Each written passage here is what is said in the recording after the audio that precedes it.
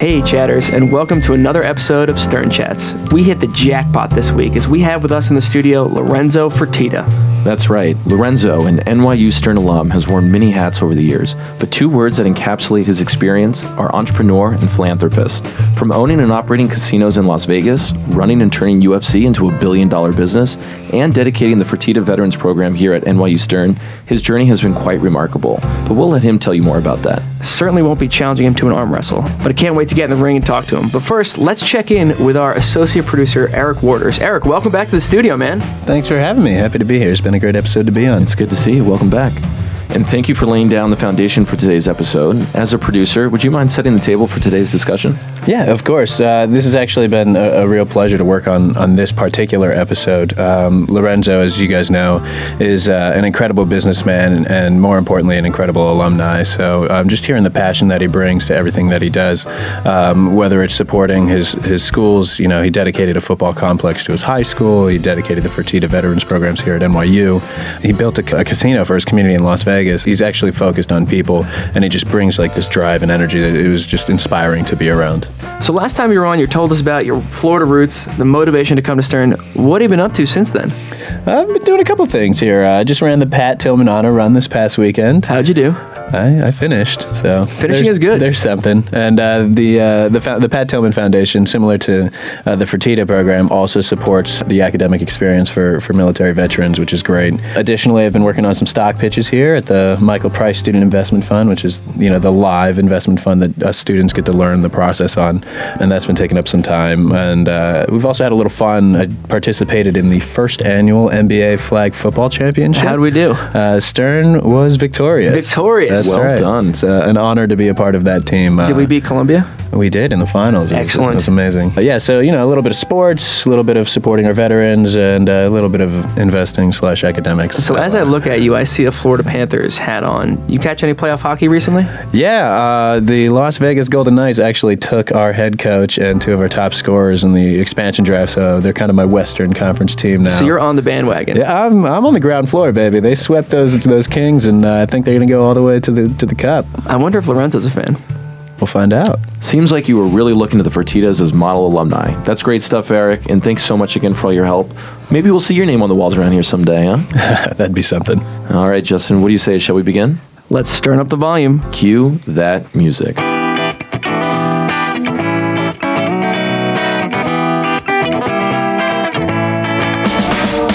From New York University Stern Campus, this is Stern Chats, the podcast that tells the hidden stories between the lines of someone's resume. In the interest of serving the Stern community, building relationships, and unlocking important life lessons, we present these stories to a wider audience. Hi, and welcome back to another episode of Stern Chats. Today we are joined by Lorenzo Fertitta. Lorenzo, welcome to the studio, and thanks for coming by. Thank you. Great to be here. Great to have you. So before we jump in, it'd be great if you could just introduce yourself to our audience. Yeah, Lorenzo Fertitta. I grew up in Las Vegas, born and raised. Actually, at a time when Las Vegas was going through a massive growth phase in the 70s and 80s. And, went on to college at University of San Diego and decided I wanted to go and get my MBA. And lucky enough, Stern decided to accept me and came all the way out to New York and went from going to school with literally guys standing their surfboard outside, and then going to class with no shoes on to New York City. Actually, my first year at Stern was downtown. Is that right? What we call the old building on Trinity. Much different environment to what you guys have here. And then my second year was the first year that the new building, we call it the new building then, that the building you're currently in was open. And I was the first graduating class, which was the class of 93 of that building. So you broke it in. I tried, yeah. At least our class did. It was great. And then moved back to Las Vegas and kind of joined the family business, which was the casino business. I was enjoying your intro music. It completely reminds me. Have you guys seen the movie Casino? Yes. We have. It's like the Sam Rothstein show, where the showgirl is up there, talking and introducing Sam Rothstein and all the guests and everything. That's the best compliment you could have given us. It was fantastic. So I thought that was pretty interesting. And then, I kind of grew up in the casino business, and me and my brother, who are partners in everything that we do, took over from my father in '93, actually, when I graduated from Stern. And we built that business, mainly focused on the local residents who live and work in Las Vegas, as opposed to the tourists, although we do have hotel rooms, and now we do cater to tourists as well. But that was our main business, was the locals business. And, growing up in Las Vegas, it was kind of interesting because typically, you grow up and there's a professional sports team, at least if you live in a major city. And in Vegas, we never had that. So, you become a fan of that team. Your dad would take you, if you live in New York, your dad would take you to a Yankees game. You're a Yankee fan for life. In Vegas, we never had that. But what we always had was we were the boxing capital of the world. So at a very young age, my dad, took both me and my brother to all the fights. And my first fight, I was 9 years old, and I went to see Muhammad Ali versus Leon Spinks at the Las Vegas Hilton. And as you can imagine, as being young, I couldn't believe the spectacle. It was great. And after that, I became a huge boxing fan, and was lucky enough to grow up in Vegas during the '80s, which a lot of people, boxing historians, think was kind of the heyday of boxing, where you had the end of Ali's career, and then the great welterweights and middleweights with Sugar Ray Leonard and Marvin Hagler, Roberto Duran, Thomas Hearns, that whole group of guys. And then you had Mike Tyson come on the scene in the late '80s. So I went to all those fights. And I can even remember, being when I was here at Stern, some of the guys that, I went to school with here, they'd all come over and would watch fights on pay-per-view or whatever it was. I was a big fight fan. And in the late '90s, I actually connected back with a friend of mine in high school that I knew real well. He was in the boxing business, but the business of training fighters. I had served on the Nevada State Athletic Commission, which is the regulatory body that oversaw boxing and now MMA. And we actually met at a mutual friend's wedding, or met up again, and we started hanging out, and he started training me to just stay in shape. Not necessarily to box. Getting punched in the nose is no fun. You learn pretty quick. No matter how good at it. No, it's never fun. No to users. Yeah, and that was kind of our journey, and where we got the opportunity to purchase the UFC, and grew that business for about 15, 16 years, and exited that, and now off to new things. Well, awesome. That's an incredible life story, and we're going to get into all of it on the podcast. Great. I guess just first, what brings you to New York today? You know what? I came out, we had a lunch with all of the Fertitta Scholars, which is a program that was set up about a year and a half ago, which provided scholarships for veterans. People who had served in the military, and were looking for, graduate education in business. And so far, it's been a huge success. Great students here at NYU that have contributed a lot, and just got an opportunity to kind of visit with them, meet them all, had a lunch, and then came back over here. Awesome. Well, that's, again, we'll talk about the program. It's incredible what you've done just in the last year and a half with that. Random question. Have you ever done a podcast before? I don't believe I have. I was just thinking about that. I've never done a podcast. I did a lot of radio interviews, I think, when I was at the UFC. But never actually had a formal podcast, so this is my first time. You're a natural. There you go. So you mentioned a little bit about growing up in Las Vegas and working in the family business with your dad. Can you talk to us a little bit about what that was like growing up in that environment, working with your dad, working with your brother, working with your family, and what point did you decide this is something I'd like to stay involved with and commit my career to? Yeah, it was one of those things where the casino business was just our family business. My dad had been working on the Strip in various different roles. Started as a dealer, actually started as a bellman, and then became a dealer and worked his way up. I mean, kind of the perfect American story of starting at the bottom and working all the way up. Yeah, the rags to riches story. Yeah, rags to riches. The American dream. Borrowed $400 to get out to Las Vegas from Galveston, Texas. Wow. And, the one-way ticket, right? Yeah, one-way ticket. That was in. it, 100%. And obviously was very successful in that end of it, but he was an entrepreneur at heart. And he had this idea that, all the casinos at the time were either located on the Las Vegas Strip or in downtown Las Vegas. And he would find that when him and his buddies would get off of work, maybe they wanted to go grab something to eat, grab a drink, maybe even go gamble, but they didn't want to intermix with the tourists, you know? So it's kind of like you live here in New York City, you don't go eat dinner in Times Square, you know, Planet Hollywood. Skip the bubblegum shrimp. Yes, yes. And so he wanted to create a place for locals. So we built a 5,000 square foot casino, had 100 slot machines, 4 table games, 90 employees, and that's how it started. And, you know, growing up in that environment, I really got a chance to learn from a true entrepreneur, you know, how you think about the business, how you're just passionate about every single level of detail that's involved. And one of the great things about my dad, which I think was truly interesting, was that he was so inclusive for me and my brother, really allowing us to get involved in the business and learn about the business at both, you know, the beginning level and at his level. So, you know, I think where a lot of self-made guys, they would look at their, you know, their kids and say, hey, you know, you got to start at the bottom, just like me, go in the kitchen and start washing dishes. My dad was the complete opposite of that. You know, he wanted us to get the hands-on experience. So, of course, I worked in the sports book, I worked in the slot department, I worked in the casino games, I worked in hotel and all those different departments. But he would say, you know what? And this is in the early days of kind of the mid to late 80s, early 90s, when the junk bond world had just kind of started, and Milken had started what he did with Drexel Burnham. He said, hey, Drexel Burnham's coming into town today. They want to have a meeting. Come in and sit in the meeting.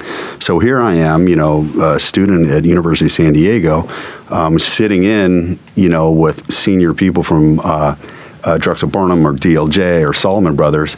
And, you know, there was rules. You couldn't, you know, he's like, listen, don't say anything. Just sit there. And if you have questions afterwards, you know, feel free to ask. But to have that ability to get that exposure and have an education like that, you know, directly from my father was you know, it's irreplaceable. So yeah, that's incredible. It's a different approach, you know. You're in there with the who's who of finance back Yeah. then. Like, that's the cream of the crop.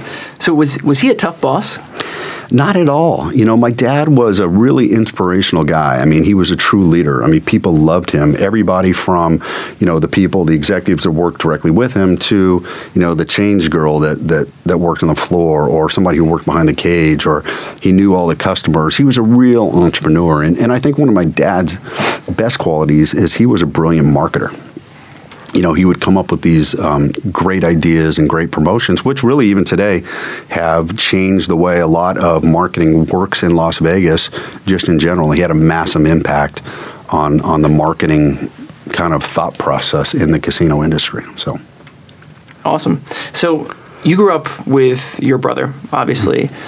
What was your relationship like back then? What does a young Lorenzo and a young Frank look like? And how has that kind of evolved over this time? Sure. You know, first of all, a lot of people, they ask that question, and they always ask, do you guys ever disagree? Did you ever fight? The answer is we really never did fight. You know, we never have had that kind of relationship. It's always been very close. Now, he was 7 years older than me. Which I still don't understand why I have all the gray hair, and he has like barely any. It makes no sense, but that's what happened. But he was 7 years older, so there was enough kind of separation where we really weren't competitive, you know, in that way that brothers maybe can be sometimes. And he was also very inclusive. You know, he taught me how to play football. He taught me, you know, about business. He taught me about a lot of those things. So in a lot of ways, it was both my dad and my brother that were my mentors.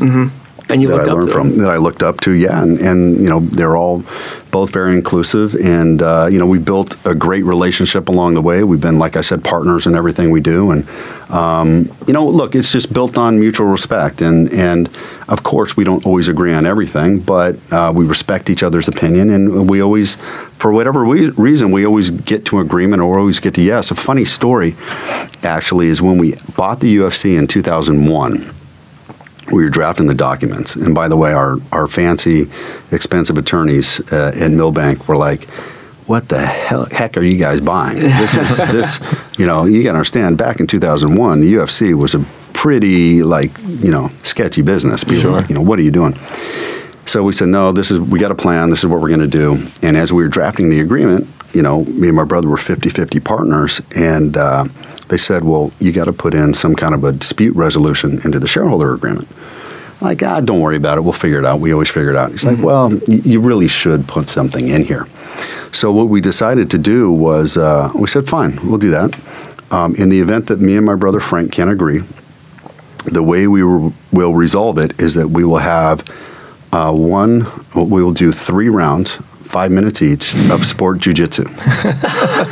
And Dana White, who was, coming on board with us, will be the referee, and it'll be on the point system. And whoever wins that sport jiu-jitsu match gets the vote the other guy shares.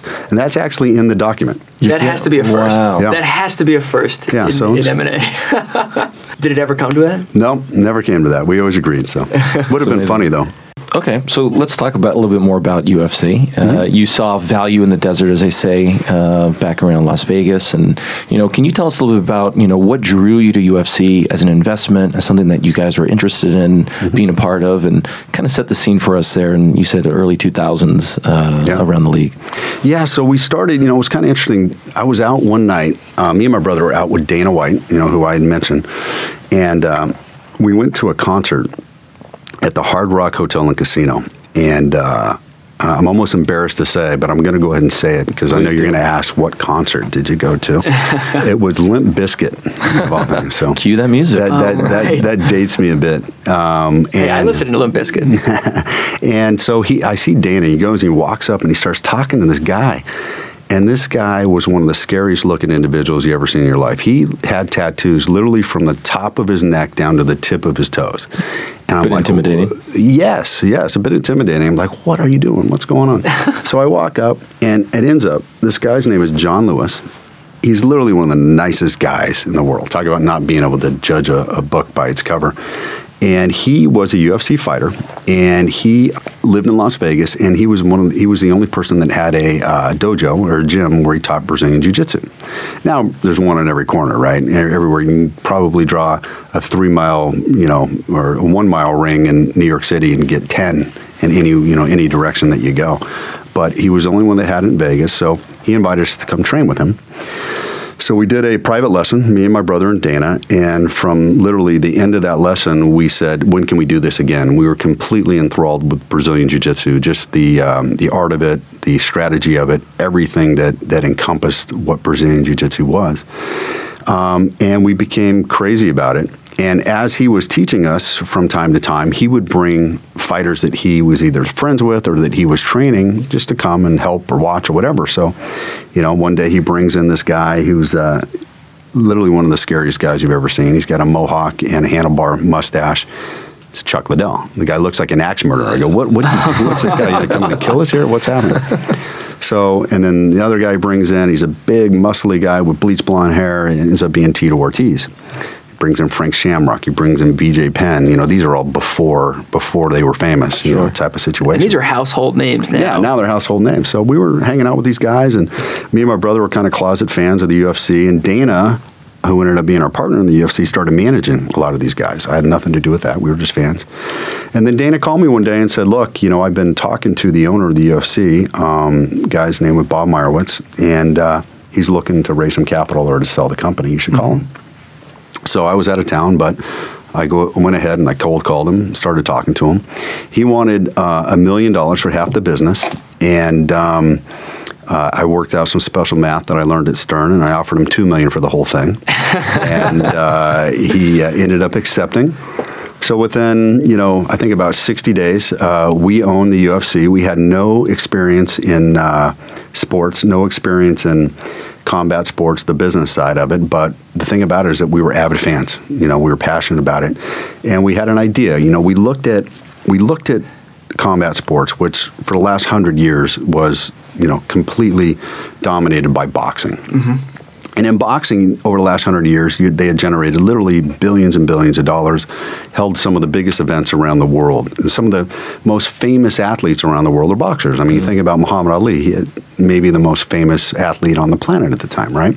Because boxing and fighting sports just in general transcends all cultures and anything. I mean, everybody understands fighting, right? They may not understand football with 4 downs and 10 yards and penalties or, or cricket or baseball, whatever, but you understand fighting no matter what. we ended up purchasing this thing, and what did the league look like at this time? it was pretty rough. It was pretty rough. In fact, we talked about my father being a mentor of ours. It was the only time me and my brother kind of went against my father's wishes. He said no. He said no. He said, this is going to ruin the family name. Really? This is an awful, awful thing. It's just got to, John McCain had branded the sport basically human cockfighting. So it doesn't get much That's right. worse than that, So we had a heavy load that we had to lift to go forward, but we had a plan. And the idea, getting back to that, is that boxing had existed that many years, but there was no brand associated with it. I mean, think about everything in this world. Every product, there's a brand, whether it's water, whether it's coffee, whether it's a podcast. I mean, it could be anything. They all have brands. Boxing had no brand that you could build upon. And with the UFC, it was much more similar to other sports where, the brand for football is the NFL, the brand for basketball is the NBA, so on and so forth. So we thought we could brand combat sports, and that's really what we did. We took a branded approach. We put in a structure. We put in, the weight classes. We solved the issue of health and safety, because back in the early days, the reason UFC had a bad name is it was basically a free-for-all fighting. There were no rules. And so we fixed that. We ran towards regulation. And at the end of the day, we were successful. It was tough in the early years. For about 4 or 5 years, we really struggled. We had to deficit finance it, but we finally turned the corner in 2005 when we were able to get our product onto free television in the form of The Ultimate Fighter on Spike TV, and that's really what helped us turn the corner. I like the term you used, you ran towards regulation. I feel like you don't often hear that, particularly in a business environment, here at school as well. And I imagine that's just the importance of getting various stakeholders on board, building this business in the way that you see it. Can you talk a little bit more about that, of just getting folks on board beyond, the consumers and the fighters and everyone that makes up the organization? Yeah, so, I mean, look, UFC, or mixed martial arts, which was really the sport, had, for the most part, been banned in all 50 states. Mm-hmm. So the previous owner, the mistake they made is that they ran away from regulation. So what they would do is they would go to a state and say, hey, we want to book an arena, and the state regulators would come in and say, hey, you can't do that. You don't have a license to do that. And they would point to the regs, which only addressed boxing. A lot of times they would even call it the Boxing Commission. They say, look, we don't fall within those regs, so you can't regulate us. Well, they may have had a valid legal argument. Who knows? At the end of the day, 9 times out of 10, or pretty much 10 times out of 10, when you try to buck heads with, the government, you pretty much lose. The government wins. Yeah, the government wins. I'll just give you that. I'll give you that right now. That's what's going to happen. Our history is that we were, as I mentioned before, really gaming was our base business. And the gambling industry is the most regulated industry on the planet, even more so than banking or anything else. So from a very young age, I think me and my brother understood the regulatory side of the business. We understood how to deal with regulators. We understood how important it is.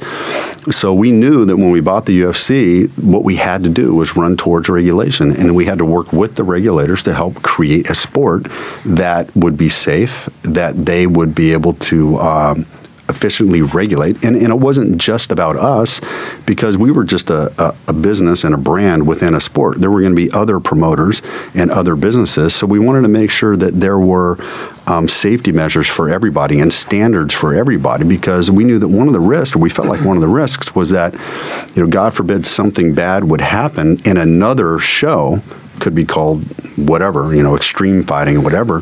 The front page of the paper the next day was going to be, something happened in Ultimate Fighting, and it was going to hurt our brand. So we took a real leadership approach in trying to help craft those rules and regulations and health and safety standards and all those things. And we knew we had to run towards regulation. Starting at your founding with the agreement with your brother. The rules were very clearly drawn. The rules were set, yeah. So I'd love to talk a little bit more about that kind of environment with your brother. Mm-hmm. We talk a lot about here at Stern, when you're going to be an entrepreneur, when you're going to run a company, that's really important to have a partner and maybe a co-founder, whatever it is.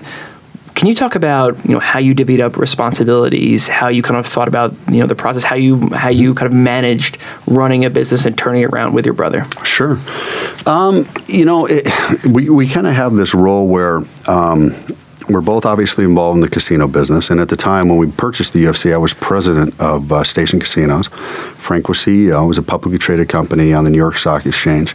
I kind of took the lead on the UFC, where he was more the lead on the gaming. Mm-hmm. And then in think it was around 2005, 2006 maybe, I ended up leaving Station Casinos and went to UFC full time. And obviously he stayed at Station. He's been the CEO since the beginning. I was the CEO of UFC. And we just communicate on a constant basis. So you're on the phone. On the phone. I got this constantly. problem. Help me out here. He's the first guy you call. Yeah, and and one of the things is that I was never afraid to say, and I don't think he's ever afraid to say, I can't give you the answer. I want to talk to my brother about that.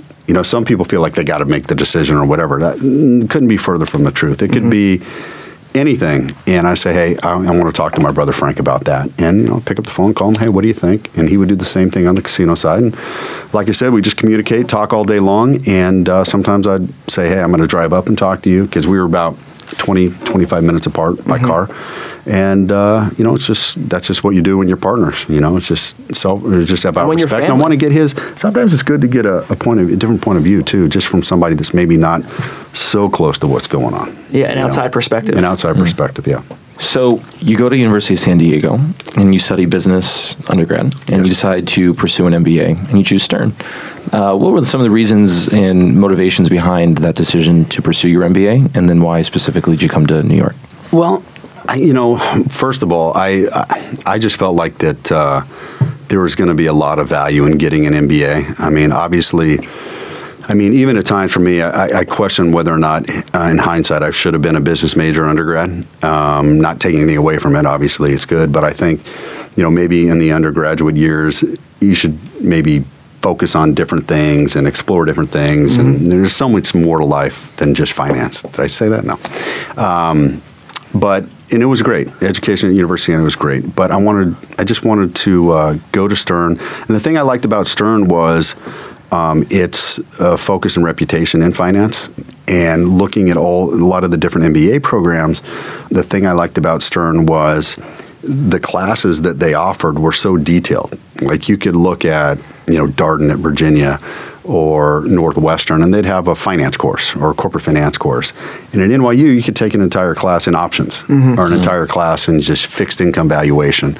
And I thought that was interesting to be able to really focus and get detailed classes and learn that way. So that's sort of what attracted me. Plus, it being in New York City, and you're in the hub. That'd be great. You're in the hub. Yeah, everything. Yeah. That's one of the reasons why Stephen and I came here as well. Is that this is the place to be if you want to go into the finance field. It is, and it's no bad deal living in New York for 2 years. So how was it back then when you got to Stern? How was it living in New York? How was it? Describe that environment for us. For me, it was a big change. Like I said, I'm a West Coast guy. I went to school in San Diego, born and raised in Las Vegas. And New York was exciting. It was, this general area here was a little bit different. It was the Village back in the late 80s and early 90s was a little bit different. But, it was fine. I enjoyed it here. Do you have any good stories to tell about Stern? We talk about going to Beer Blast. We talk about going on. They're still doing Beer Blast, huh? Oh, yeah. A storied tradition here at Stern. Yeah, that is. Yeah. The great thing about Stern is just, as you guys know, met just great friends. A great group of people. And you end up spending so much time together because you're always studying together. You're in group projects together. And, the great thing is as you go on in your careers, you end up bumping into a lot of these classmates that you have. You end up doing deals with a lot of the classmates that you have. And you kind of, create lifelong friendships. Any crazy stories? Gosh, I don't really think there were that many any crazy stories. I had to study when I was here. School, obviously I got through it, got decent grades, but it wasn't, some people just school's easy for them and they have extra time. I didn't have any extra time. I was trying to figure out how I was going to You were hitting the books. You were in the library. Yeah, the law library. Spent a lot of time in the law library, for sure. We have a library here? I'm just okay. You mentioned the Fertitta Veterans Program at the top of the program, and just be curious to know, what was the inspiration behind that program, and just talking us through, why you focused on the veterans community at large, and what you've been able to receive from that program. One of the great, as our journey with me and my brother when we bought the UFC, we met so many great people and were exposed to so many great things around the world. And one of the great things was we met the Fisher family, who is a big real estate development family here in New York City, who have always been huge supporters of the U.S. military. And we were invited by them to attend the opening of a Fisher House in San Antonio at the base, the military base that's there. And through that, they had asked us to bring some of our UFC talent with us because they were going to do some tours in the military hospital in San Antonio.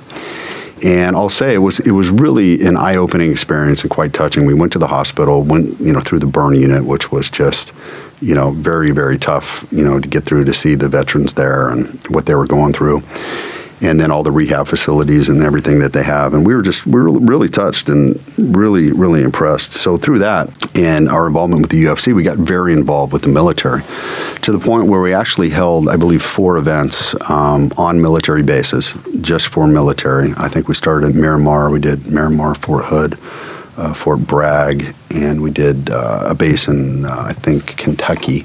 And the event would be broadcast live around the world, and obviously at the time it was on Spike, and then broadcast live around the world. And all the proceeds from the event, all the revenue generated, we would donate to the Intrepid Fallen Heroes Fund. That's incredible. Which is, the Intrepid, which is based here, I believe, on the west side here in New York City. It is. I've been on that trip. Yeah, pretty cool. And they're a great organization. And I think we raised, $10, $11 million for them over the years. So that was great. I mean, that's a big sum of money. Yeah, That's really impressive. It was a great thing that we got involved with. And then became friends with Marcus Luttrell, who was widely known for his book, The Lone Survivor, and then the movie that they produced with Mark Wahlberg called The Lone Survivor. A colleague of mine who works with us, Pat Lewis, was one of the founding members of the Lone Survivor Foundation and served on the board. And so we just kind of always had this interconnection and wanting to support the military. And then when I was talking to the dean at the time, Dean Henry, I told him I wanted to do something significant for NYU and for the Stern School, and I believe he and some of the faculty here, our administration here, I think Dean Ragu came up with the idea of this scholarship fund to help veterans be able to come to Stern. And when he presented that to me and my brother, we were talking about a couple different ideas, but that one really stuck with us and made sense based on, where we had supported from a philanthropic standpoint historically. And the other thing we loved about it was something that was going to provide almost immediate results. An incoming class, you're going to be able to really make an impact right away. So we like that too. Absolutely. Quick note for our listeners, Frank Verricchio, our founder of Stern Chats, was a graduate fellow in the original program in 2016. Oh, great. Yeah, so incredible program. Thank you on behalf of everyone here. Incredibly generous of you. So just looking forward for the Veterans Program, what is it you want to see in the next 5-10 years for that specific program? Well, I think, one of the things we talked about is we'd like to see it grow. We'd like to obviously get more participants. And I think one of the great things about it is it's also a great differentiator for the Stern School, from a competitive standpoint. I'm sure that, what we see is, or what I think Stern sees is that veterans are great candidates. They're great students, obviously. They've been through the whole military process, the military program. And there's a lot of great attributes that come with that. So they make great MBA students. And great employees. And great employees and successful people down the road that hopefully will, come and give back to the program as they are successful. So what's a lesson, you've learned throughout your business career, throughout all the ventures you've been involved in, that you don't necessarily get in a business school text that you could share with us today? Wow. There's many. There really are many. But I'll try to go through a couple that kind of come to the top of my mind. First and foremost, and I don't want this to come off the wrong way, but one of my things is and this is true, I never want to feel like I'm the smartest guy in the room. I really, truly feel like that's a bad thing. I always like to surround myself with super smart people.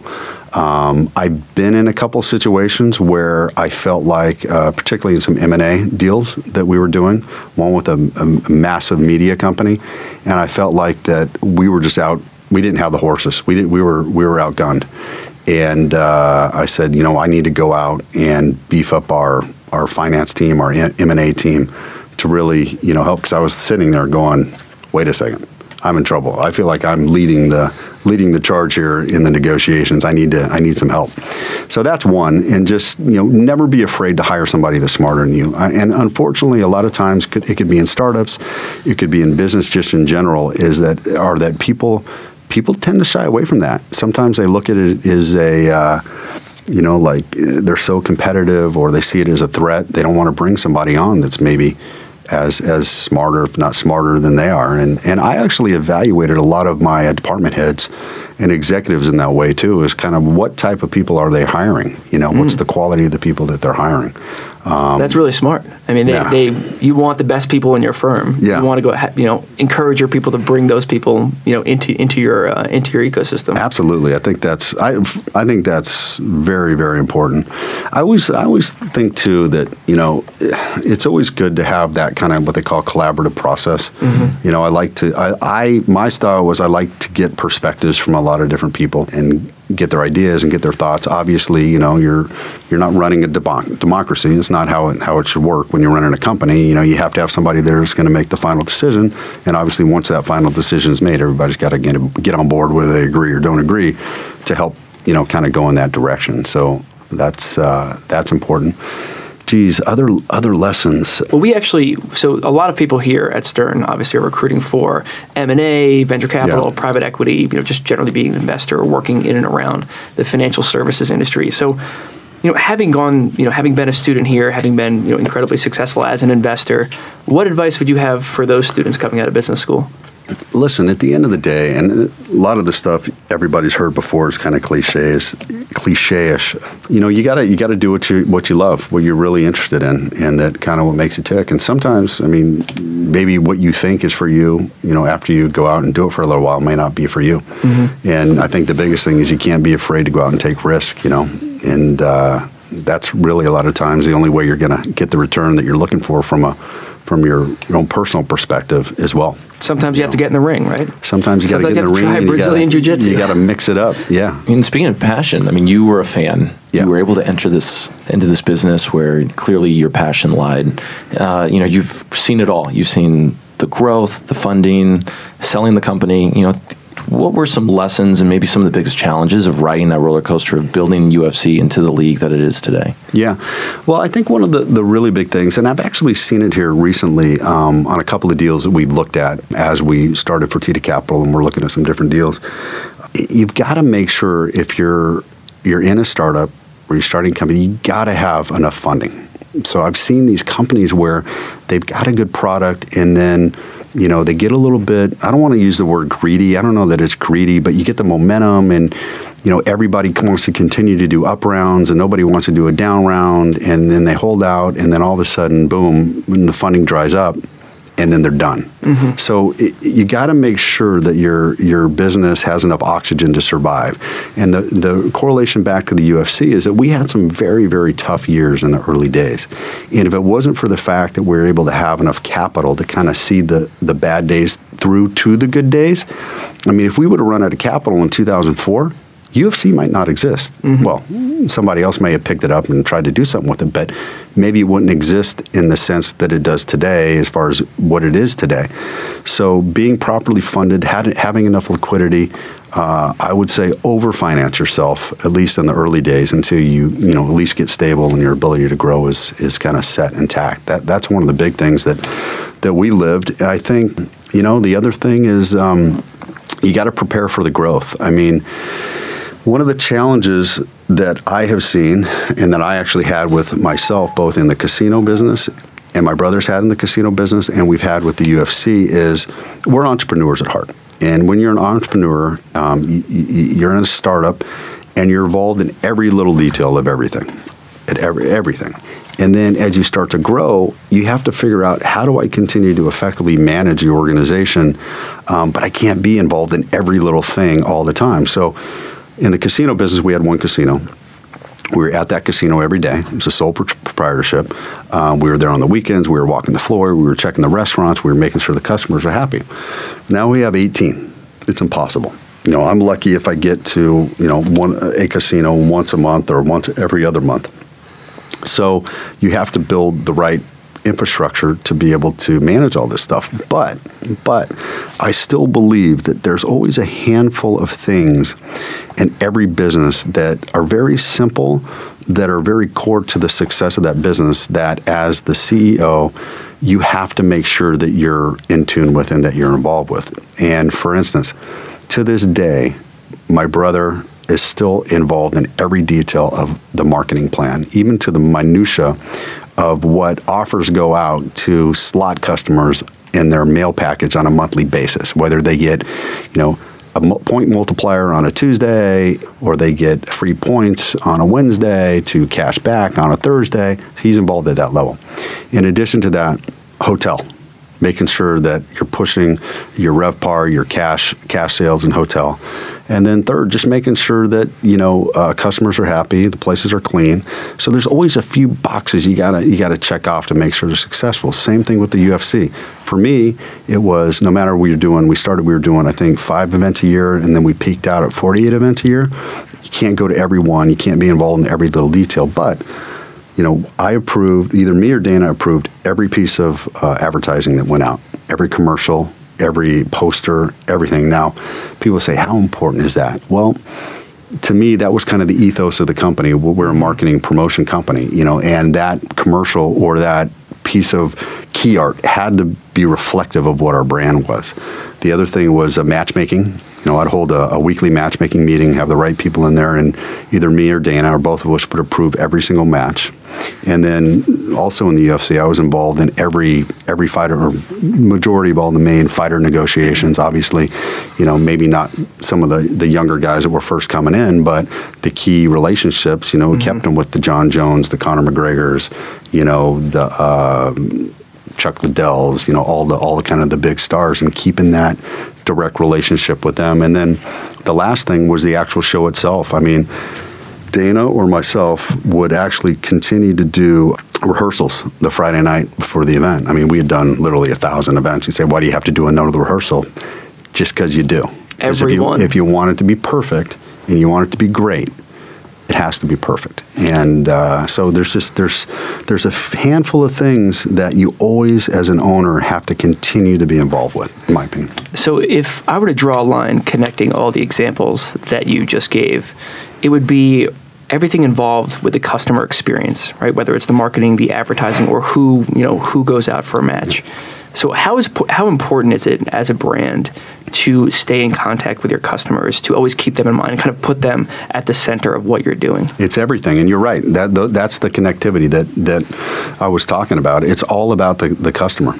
At the end of the day, you got to make sure that you understand what the customer wants, right? And you're giving the customer what they want. I mean, I think that's you talk about even the success of our partner Dana, and his ability to understand what that demographic that he's appealing to, what they want, what is the product they're looking for, what are the matches they want, how do they want it to be produced.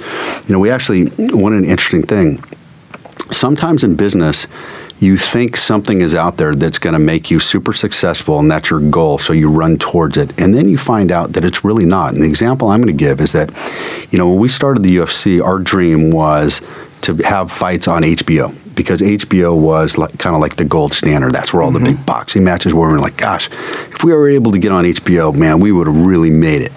And then we had some success. We were successful on Spike TV, and then all of a sudden HBO came knocking. Like, wow, this is going to be awesome. We're going to be on HBO. So we fly up to New York, put on our fancy suits. We go over to the Time Warner building or to HBO. We meet with them, and they say they want to do a deal, and we start negotiating a deal. And the money was it was okay. It was fine. Kind of worked for us, worked for them. And then they came out. They wanted to come out and go to one of our events and bring their whole production team down. So the event was down in Florida at the Hard Rock Casino down in south, I think around Miami, in that area. And they were in the back. They were going through the trucks. They were going through our production. They were checking everything out. And at the end of it, we had a phone call like the following week, and they're like, yeah, everything's great. We want to go forward and do this deal, but this is what we want to change in production. And it was basically everything, and that's when me and Dana said, whoa, wait a second. Maybe we don't want to do this HBO deal because we're not willing to give our our brand over to HBO. We don't want the UFC to look like HBO boxing, right? HBO boxing at the time was for like the older generation. UFC was for the younger generation. And they wanted to change the things that we thought made us successful. So we broke all the rules in production. You know, for instance, when we would come on air, we would have this massive sound system blasting in the background. And Joe Rogan is, you know, when he gets on air, he's yelling into the mic so much you can literally see his veins bulging out of his neck, you know, and he's yelling, and this is going to be the greatest fight tonight. And if you go watch HBO and you're in the arena, it's quiet because they're proper. You know, they have their suits on, and they're saying this match tonight's going to be, you know. This is tradition. This is tradition, you know. So and we're like, wait a second. Our customers, getting back to the customer in our demo, they're not going to understand that. So we ended up, long story short, we had a deal to do a fight on HBO, and we said no, we didn't do it. And it was probably the best decision we ever made. We went on our own route, and it's funny how, you know, goals and things can change over time. So we talked a lot about the people that make up these organizations. You talked about surrounding yourself with smart people. It's a family business, working with your brother. How important is the people and the human capital that make up these organizations? And what do you look for, and what type of environment do you like to create for people to come work for you? It's the most important thing. And it's not, it's the people, but it's also the mix of people, making sure that it's no different than a team. Everybody's got to kind of gel. Everybody's got to kind of fit together. They don't always necessarily need to agree, but people need to play different roles. You know, you can have the skeptic, you can have somebody that's maybe a little bit more aggressive on ideas, and as long as everything kind of fits together and they work together as a team and everything moves forward, then that's good. And you know, in an organization, when you have the right mix and you have the right people. And I felt like, you know, we really had that at the UFC. Not always all the time, but eventually we got there. And the type of people we liked is, it's kind of a cliche, but I call them killers. You know, people that get up and they're obsessive and they don't even think about what the hour of the day is or what's happening. It's kind of a get it done under any circumstance attitude. And, you know, they come to work, you know, not ready to sit down behind their desk and have a cup of coffee and read the Wall Street Journal. By the time they get to the office, they're there to make an impact and make something happen and make a difference in the business. And they're hungry. They come to work and they want to get after it. We were able to attract over time some super, super great people. And like I said, I mean, and in a way, at the UFC, we're a bit of a traveling carnival, too. So it really was not easy, especially if you had a family or whatever it was. But a lot of these executives and just people in general were super committed, traveling to Brazil, going into London and doing fights in Asia and Australia. And it's a big commitment, but they loved it. They loved what they were doing. They loved being part of that kind of thing, part of that family. And you know, when you have a great organization, you just feel it. It's all happening. Absolutely. Couldn't agree more. So, transitioning now, kind of looking forward, what's next for you? That's a good question. Well, right now, I have been involved with Red Rock Resorts, the casino company that me and my brother are part of. Frank is the chairman, CEO. I'm the vice chairman. One of the fun things is the design development part of it. And we acquired a new property in October of 2016 called The Palms. The Palms had quite the history. It was built in 2001, owned by the Maloof family, who also owned the Sacramento Kings at the time. George Maloof was there was I think it was three brothers and a sister. He was the one that kind of spearheaded the casino development with the Palms. Famous in the sense that they had the Real World reality show on MTV at the Palms, and it was a big success there, and that kind of launched the Palms. And it was really, you know, right now in Las Vegas, it's crazy. When I grew up, casino gaming made up like 70-80% of the revenue. Now it's flipped, where food and beverage and retail and everything else make up like 70%, and gaming's like 30%. And it was really the first party hotel, you know, with the nightclubs and everything else. And then they did an expansion, which opened right around 2009, 2010, which was kind of in the eye of the storm from an economic standpoint. And unfortunately, he ended up losing the property, and it was foreclosed upon by a private equity group called Leonard Green. And they operated the property from 2010 to 2016, when we ended up purchasing it in 2016. So we've announced that we're doing a pretty aggressive expansion plan there, or I should say renovation plan there, where we're literally redoing every aspect of the casino, adding restaurants, new nightclubs, a new pool development, and the first phase of that will open kind of in mid-May, May 17th, around there. And so I've been working on that, and that's been a lot of fun. You're not slowing down either. Well, you never got everything on your plate. My wife keeps telling me, you said you were going to retire. Well, yeah, sort of. So we got that going on, which is a lot of fun. Looking forward to that. And then we also, me and my brother, started kind of a direct investment platform, private equity group, for lack of a better word, called Fertitta Capital. It's based out of LA. And really what we're doing there is we're looking at various different opportunities, different businesses, trying to focus on things that we think we understand, entertainment, technology, media, sports. Mm-hmm. And so far it's been very interesting. It's a pretty frothy world out there, at least on the private side it has been. We started about a little over a year ago. And we found a couple of different things that we've invested in, but just trying to be disciplined and take our time and wait for the right opportunities. As we begin to wind down the program, if we think about the Stern community here, you have a lot of people that are getting ready to graduate and enter into the real world, and I think we hear your story and are very inspired and motivated by the things that you've been able to do. What advice would you have for an outgoing MBA student as we enter the business world? Wow. Advice is always a very dangerous thing, right? I don't know. Look, I think it's the fact that you're going to be coming out of the MBA program in today's environment, today's world, is incredibly exciting. I mean, I think back to '93 when I graduated, and I thought that was pretty exciting. And it wasn't anywhere near what's happening in the world today when you think about just technology, how rapid technology is changing things, and it's interconnecting into everything, whether it's finance and media, sports, everything is being touched by technology. So obviously, in some sense, I wish I had a better background in technology, or at least understanding. I'm not saying you have to be a tech guru, but, my advice would be, no matter what you're going to focus on or what industry you're going to be in, you need to have a grasp and an understanding of that. And I think just in general, your generation probably does anyways, because you grew up with technology where my generation didn't.